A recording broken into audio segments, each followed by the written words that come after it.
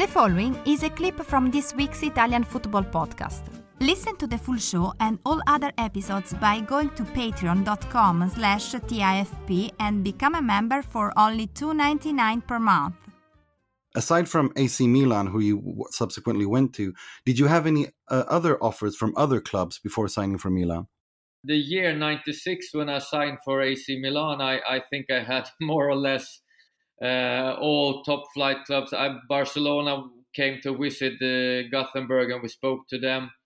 I spoke to Sir Alex United, Kevin Keegan, Newcastle, Sampdoria with Sven-Göran Eriksson. I spoke to him as well. So it really basically it was almost all the bigger clubs who had some money to spend. But I also had my dream since I was like 16, 17 years old. And I even wrote, I don't know if you heard about this, Nima, probably, but I wrote an essay in school writing about my dream to sign for AC Milan and even have Capello as a coach. And this was like 5 years before I signed, and I was still playing in the Swedish Division 1, and very far from the professional football. But I had a dream and I wrote it down, and 5 years later I was signing that contract with AC Milan.